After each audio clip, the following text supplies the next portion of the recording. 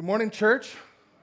It's good to see you. I see we have a few new people here. Every Sunday we have new people, and if you are new, my name is Matt Ortiz, and I would love to meet you after the service. If you can stick around, please introduce yourself to me. And just to bring you up to speed on what's going on, we're in a series that's focusing on the life of David, a series called In Search of a King. And we're looking at passages from 1 Samuel and 2 Samuel and the book of Psalms. And in the passage that was read this morning, David is in a cave. Now, this is absolutely critical to keep in mind as we work through this, because there is this misconception that is prevalent, that the spiritual life is lived on mountaintops. It is not lived on mountaintops alone. There are also caves. The times in our lives when we bottom out. Caves are dark, they're damp, and they are desperately lonely. But I'll tell you this, they are also places and times where God does some of his most important work. They are times when God draws us to himself. There are times when God develops within us the character that we need to prepare for the calling that he has placed in our lives, a calling for a life that includes things that he has prepared for us to do. We see this in the life of David. And so our plan for this morning is to first look at David's experience in this cave, and then what we want to do for the last half is ask, what is it that we learn about Jesus and the gospel from this story? So first, if you're taking notes, there's an outline in your bulletin. We're going to go ahead and look at the story and what we learn about David. First of all, we learn that these cave experiences often include three phases: disorientation, solitude, and a new beginning. And so let's look at those. First, disorientation. Disorientation happens when the things that you lean on suddenly disappear.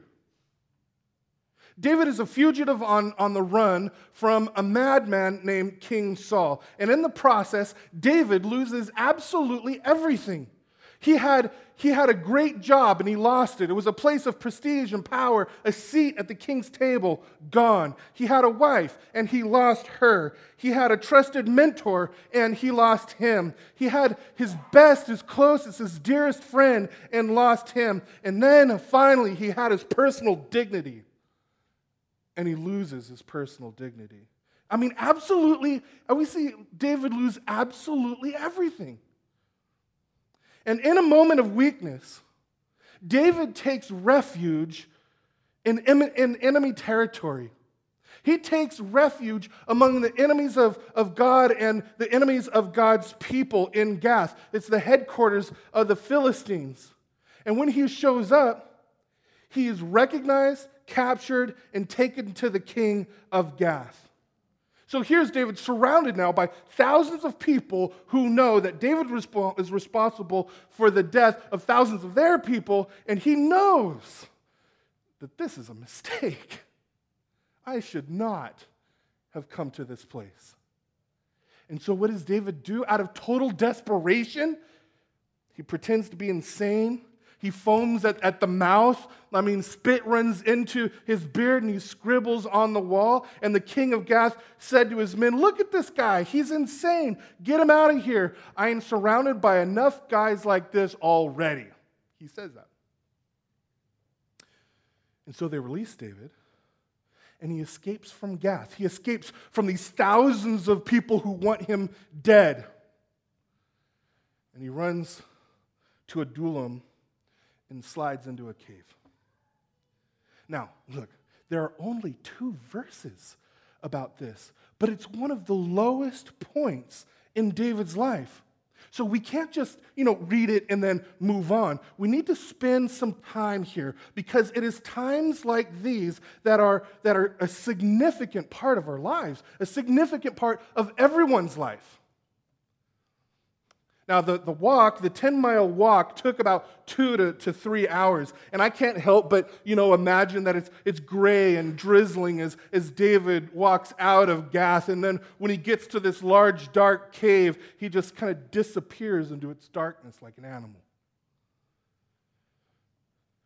This cave was dreary and dark and damp, and he's shaken, mistaken, forsaken, total disorientation.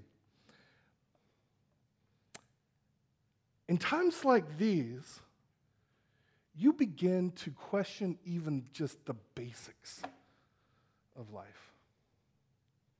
A cave represents those times in our lives when we bottom out, when there's a sudden crisis and our lives get flipped just totally upside down, and the people and the things that we had leaned on for our stability, that we leaned on for our self-worth, that we leaned on for our emotional support can somehow suddenly get snatched away or just slip through our fingers or evaporate. And then a sense of inadequacy or failure creeps in. And the demands of life just overwhelm you, and your purpose and your values just begin to blur. And you want to run away, slide into a cave, curl up, and never come out. You ever been there? If you haven't, it's just a matter of time. And we can't live in total denial of that. No one gets a free pass on suffering. It hits everybody. And here's the deal. When that happens, and it will happen, probably more than once, when that happens, you find yourself becoming open to change, right? When you realize that the old things no longer hold you up, when these other things no longer keep you going, when an unrest creeps in and deep down you realize that you cannot keep going on like this. It's not working. Something's got to change. When you get there and you run out of your own options, that is when personal renewal and redemption begins. God prepares you for spiritual growth. And that's what happened to David. After losing absolutely everything and experiencing total disorientation, he entered into a second phase of the cave experience, the stage of solitude. You know what's been most exciting for me as I prepare for messages and a part of this series is seeing that we not only have the historical facts, the historical account of David's life, we can also read about how he felt about it all in the Psalms, right? And David wrote Psalm 142 about this experience in this cave. And it was an emotional time, and so the psalm is an emotional psalm, but it's also enlightening for those of us who find ourselves in one of life's caves. Check out 3 things that David does during the solitude in his cave. First of all, he's completely, totally, brutally honest about his hurt. Listen to David in verse 3. He says, "My spirit faints within me. Where I walk, they have hidden a trap for me. No refuge remains to me. No one cares for my soul." You ever feel like that? That's the way that David felt. And it's okay to feel like that. I mean, David, he was the mightiest warrior who ever walked the planet, and he is aggressively honest about his hurt. So just say it. Just admit it. Don't fear your brokenness. Don't hide your hurt with anger. Don't cover up your failures. Be brutally honest. And then second, we see David turns to God for help. Now, don't miss this, all right? Here's David. He has no security, no food, no one to listen, no promise to cling to. He was in a cave alone from everyone and everything. And so here's what he did. Verse 1, he says, "With my voice I cry out to the Lord." And what's interesting about this is that the word cry is the most frequently used word for prayer in the Old Testament. And he says, "I cry out to the Lord with my voice. I plead for mercy to the Lord. I pour out my complaint before him. I tell him my trouble before him." And then verse 5, "I cry to you, O Lord." Caves help us with that. They press us into God when we've exhausted all our other options that we think will help. So when you're in a cave and you're out of options, be honest about your hurt, turn to God for help, and then third, anticipate his intervention. Anticipate it. David does this in verse 7 of the psalm. He says, he's praying, he's crying out to the Lord, and he says, "Bring me out of prison that I may give thanks to your name. The righteous will surround me, for you will deal bountifully with me." Now, when the world surrounds you, the world says, "You're a loser. It's your fault. You screwed up everything. You are hopeless. You are beyond redemption." And God says, "No, that does not define you. You are in a cave right now, and now it is time for a new direction in your life. Are you ready?" David was alone, depressed, away from everything and everyone. For all he knew, no one even knew he was there. No one knew where he was. But God did. And God was with him in that cave. God never left him. God always walked with him. And now watch what God does as he moves David into phase 3, which is a new beginning and a new direction. Back to 2 Samuel, verse 1.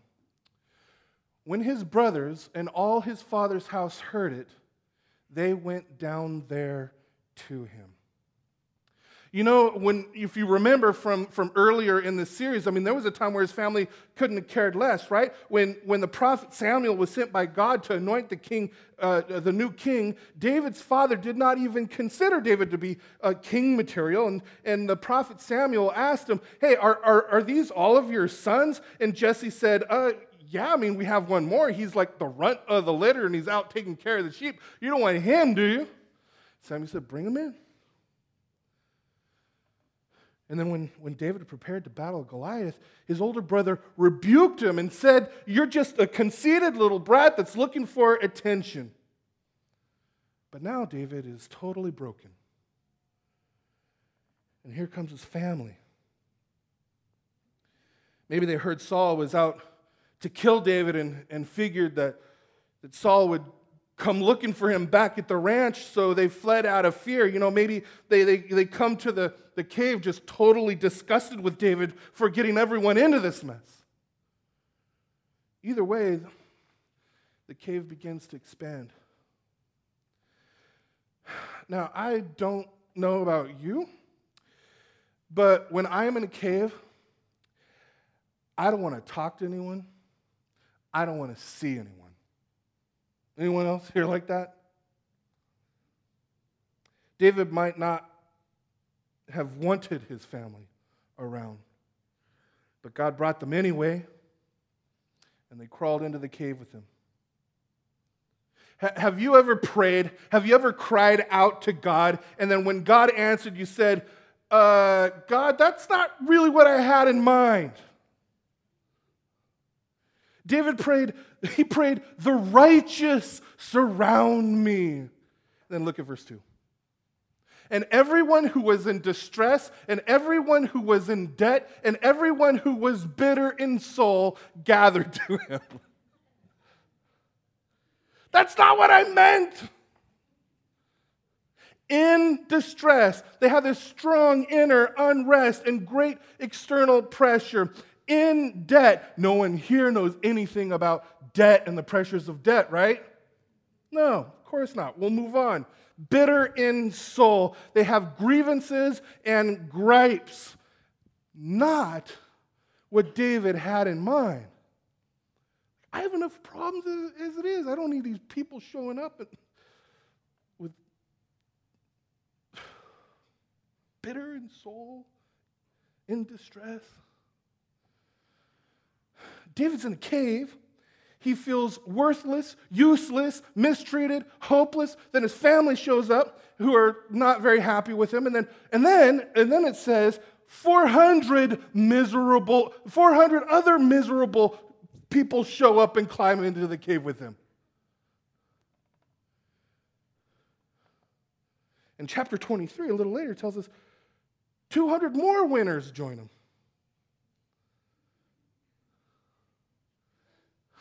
It is bad enough to be in a cave alone like a miserable animal, but then 600 more miserable animals crawl in there with you? I mean, imagine 600 despondent people in a cave with no plumbing, no shower, no toilet, no fan. Pretty gross place. But it was also a place of ministry. It was a place of training. It was a place of renewal. Verse 2 goes on to say, and he became commander over them. So, do you see what's going on here? Why are all of these people who are surrounding David, gathering to David, why are these people in distress? Why are they in debt? Why are they discontented? It's because the wrong king is on the throne. And because they knew that things were not the way they were supposed to be. The land was aching. Saul had overtaxed the people and wasn't protecting Israel from their enemies. He was too busy chasing David. The Philistines, the Amalekites were oppressing the people of Israel. The people were needy. They were tormented. Everything was falling apart. They were suffering and they couldn't handle it anymore. And so they fled their homes, they left the lives they had, and they came to the cave because the wrong king was on the throne, and they believed that David was the true king. And there in the cave, God gave David a ministry. David becomes king of the cavemen. A guerrilla band protecting the needy and the afflicted, defending Israel against the Amalekites and the Philistines. David becomes their commander. Now David is a cultured guy. What we read about him, he's a cultured guy. He wrote poetry, and he was a musician. He played a harp, and he's working with a group of just average dudes, uncultured dudes like me, right? David teaches them to sing. He writes songs for them. God, through David, transforms this ragtag group into the mighty men of David. They become heroic men of battle, mighty with the bow, mighty with the sword, mighty with the spear. David trains them, and he disciplines them, and he hones their fighting skills and molds their character until, as one author put it, he had formed the nucleus of the greatest army the Israelites ever had. They were destined to win the greatest victories that the people of God ever enjoyed in all their history. And when David eventually takes his throne, they become his cabinet, his chiefs of staff, and rule the kingdom with him. Listen to me. God is at work in our caves, okay? Now, I remember growing up, my dad would read to us after dinner. He'd read a portion of Scripture and then another book something by Charles Dickens or maybe a biography or something like that. And I remember him reading about a woman named Corrie ten Boom. Now, how many here in this room have heard of Corrie ten Boom? All right, so a few of you. That's good. Well, she experienced the cave in a Nazi concentration camp. And she would illustrate how God works through those things by holding up a piece of material full of knotted threads that were frayed, and they just looked like a horrible mess, one ugly mistake after another. But then when she turns the material around, she reveals a beautifully embroidered crown woven with gold and silver thread. And she explains how God is weaving us and preparing us to be beautiful in the likeness of Christ. So when you're in a cave and you think, you know what, this is a mistake. I mean, where in the world is God when you really need Him? I'm ruined. It's over. Can we really believe that God is with us in the cave and weaving something beautiful? Can we know for sure that what is true of David can be true of us? The answer is yes. It is absolutely yes. You can know. But not if we just look to someone like David as our example. Not if that's all we have. It's got to be so much more than that. It only happens if we look to the one to whom David is pointing. Remember, David does not primarily teach us about us. He teaches us about Jesus. David is not just an example of someone who trusts in the Lord in a time of desperate need. He first and foremost points us to the Lord who comes to us in our time of desperate need. So the key question then is this: what do we learn about Jesus in the gospel from this story? When we ask that question, we learn three things. First, we see that Jesus endured our cave to lead us out. Why did Jesus come to us? Jesus came to us because the wrong king is on the throne. And as a result, everything is falling apart. People are needy, oppressed, and dying. But God in His mercy sends another king, a king after His own heart. He sends His Son. And Jesus came and entered our cave for us. I mean, talk about disorientation. Jesus willingly lost absolutely everything. The Bible says that Jesus, being in the very nature of God, did not consider equality with God something to be used to His own advantage. Rather, He made Himself nothing. Absolute disorientation. God became a man, and He enters the world not as a king, not as an emperor, not as a president, not as a CEO, not as a five-star general, but as a fetus conceived out of wedlock and born in a barn to a poor Jewish carpenter and his peasant wife. And here's Jesus, the all-knowing, everywhere present, all-powerful second person of the Trinity. Suddenly, He's floating in His mother's womb, stretching against the walls of her uterus. And when He's born, Mary changes God's diapers. The Almighty learns to walk. He gets tired and hungry. And now He's living with people He created in all their brokenness and sin.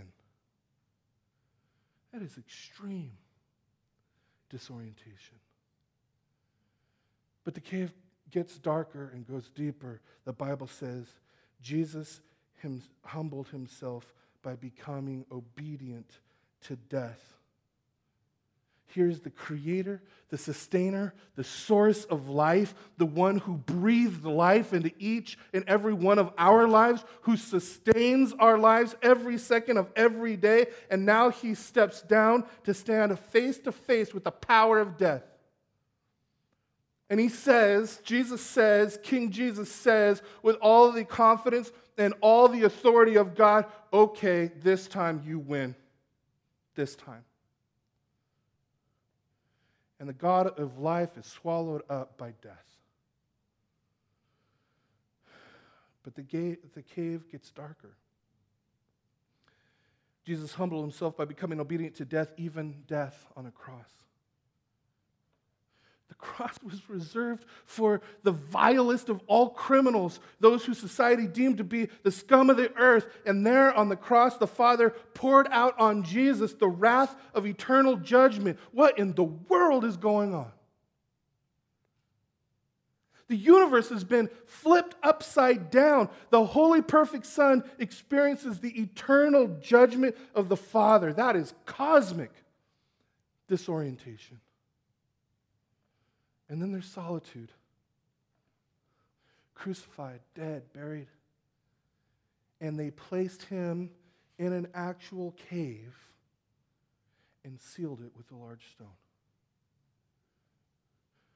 Why did Jesus enter our cave? Why did he suffer and die on the cross? Just to be, a good example of what it's like to live a sacrificial life of love? It's got to be more than that. And it is.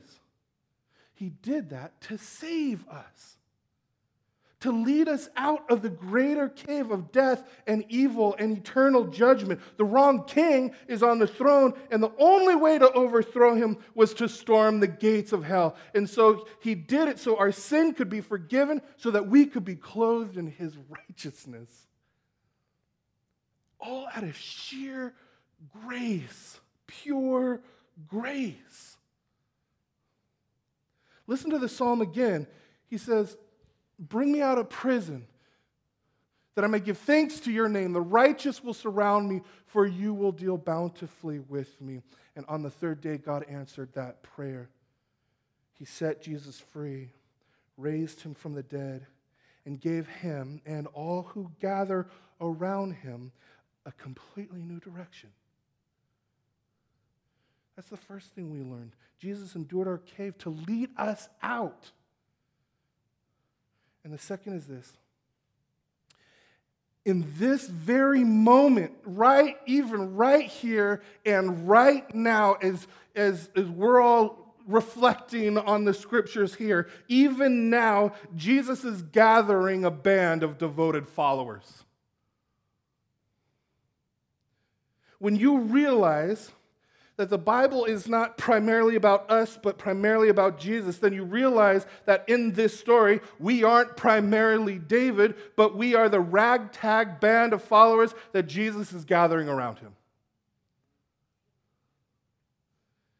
We are the righteous of Psalm 142, not righteous in and of ourselves, but righteous in Jesus. And he dies our death so that we can be forgiven of our sin. He lives our life so that we can get his righteous record.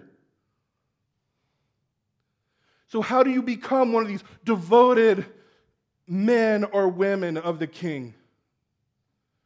Two things. First, you acknowledge that the wrong king is on the throne. Like those who gather in the cave, you recognize that you are, in fact, in distress, in debt, and discontented. And you become convinced that the way of the world, the status quo, is wrong, that things are not the way they ought to be, that the world is broken. Racism, war, injustice, oppression, children starving, lives being snuffed out even before they are born, schoolyard massacres, families living on the street, the exploitation of women through prostitution and pornography, pollution, AIDS, greed in business, greed in government, the degradation of bondage of people through substance abuse. In your heart, you know the status quo is wrong. We long for justice, but we see rapists go free on technicalities. We long for beauty, but it seems like everything around us is decaying. We long to love and be loved, but relationships don't last. Even the best marriages here, someday one of you will stand alone at the graveside. And you know that this is not the way it's supposed to be. I mean, even if you don't believe in God right now. You know it's wrong, and you know why? Because the God in whom you don't believe has created you in his image and has written eternity on your heart. And so you know, deep down, you know that there is more to life than what we are experiencing right here, right now. And the righteous who Jesus is gathering around him are those who acknowledge that the status quo is wrong, who acknowledge that the world is screwed up because the wrong king is on the throne. But secondly, you believe that Jesus is the right king, the true king. You believe that because of him, a new day, a new kingdom is dawning. The world's days are numbered, and it's not always visible, but this new kingdom, this new world is emerging. And when the rightful king is on the throne, everything will be the way it was meant to be. You know, when Jesus began his ministry, he came preaching the kingdom, healing the sick, casting out demons, raising the dead, right? Jesus himself, his life, his ministry, death on the cross, resurrection from the dead, Jesus himself is the strongest argument that a new kingdom is dawning. The days of the evil king are numbered. A new king and kingdom of grace is poised. And in the meantime, even right here, right now, right where you are sitting, Jesus is shaping us into mighty men and women. Not mighty with a bow, not mighty with a sword, not mighty with a spear, but mighty in suffering. Mighty in loving the poor. Mighty in loving the needy, mighty in loving the unlovable, mighty in doing what's right in the eyes of God, even when it costs us so much. He is weaving us into his very own likeness. And that includes the knotted, messed up thread as well as the beautiful gold and silver. It includes both mountaintops and always caves. But I want to tell you this morning that even in the cave, you can know that he is with you. He has not deserted you, and he never will desert you. He is not punishing you because your sin has already been punished in Jesus on the cross. And he makes this promise, he will use your cave experience for good. And he will press you closer to him. And he will weave your life into something beautiful. And you can know that he will bring you through not only this cave, but the greater cave. Evil and death will not triumph over us. One day you will be raised and you will rule with your king in his kingdom of grace forever and ever, and everything will be as it should be.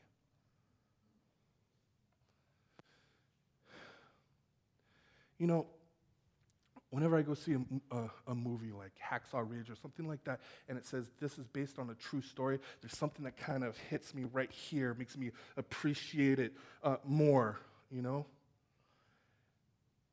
The gospel is not based on a true story. It is the truest of all stories.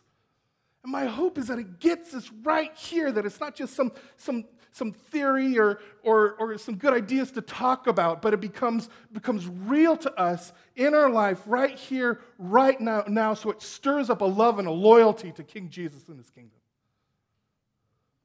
There really is a king who is worthy of the throne, and he has been sprung from death's prison. He is alive and well, and now he is gathering around him a loyal band of followers who will give their lives in service to him and his kingdom, so that one day everything that has been lost, everything that has fallen apart, everything that has been broken will be put back together and renewed. until that day, realize that life is not a constant soaring from mountaintop to mountaintop. It also includes dark, damp, and desperately lonely caves. But it is also where our King does some of his most important work. Are you in a cave right now? If you aren't right now, you will be. It's just a matter of time, and you know that. And when you find yourself in that cave, then know this: your loving Heavenly Father is with you. Gather around him. Claim him as your leader. Look to him, and he will bring you out. And he will use you for his glory and the good of others. Amen? Would you bow your heads with me?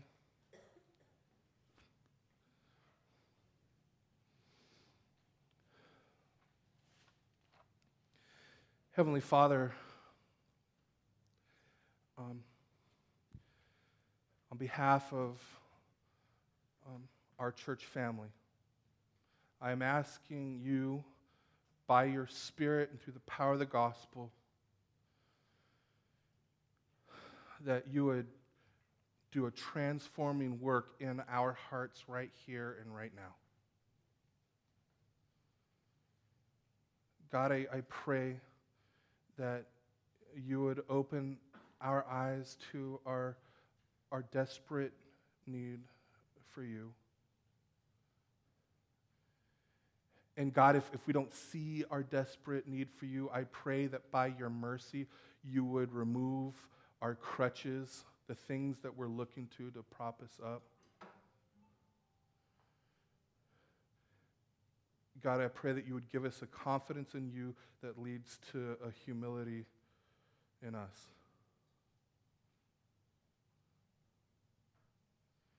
God, we thank you that your kindness leads us to repentance.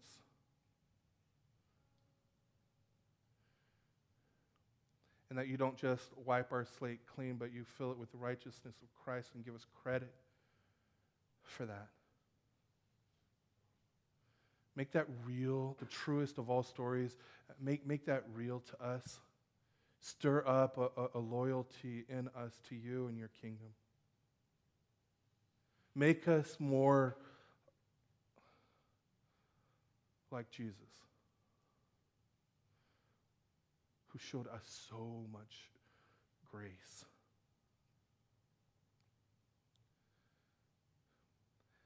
And God, may we be built up in the knowledge that and the promise that you gave to us, that you who began a good work in us will be faithful to complete it. And so, God, we are here to express our desperation for you. Our need for you to transform our hearts and lives by making it more real to us that Jesus lived for us, died for us, raised from the dead for us to give us new life. You placed a calling on our life to glorify you and to enjoy you.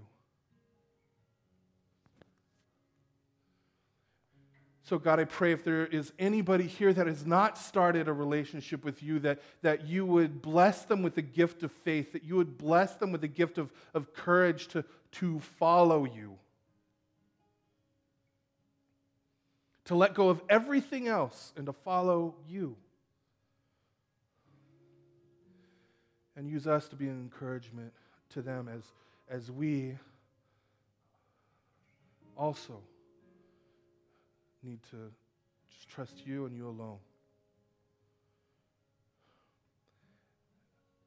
God, increase our faith in you simply because we are looking to you, the author and the perfecter of our faith. We pray this in your name.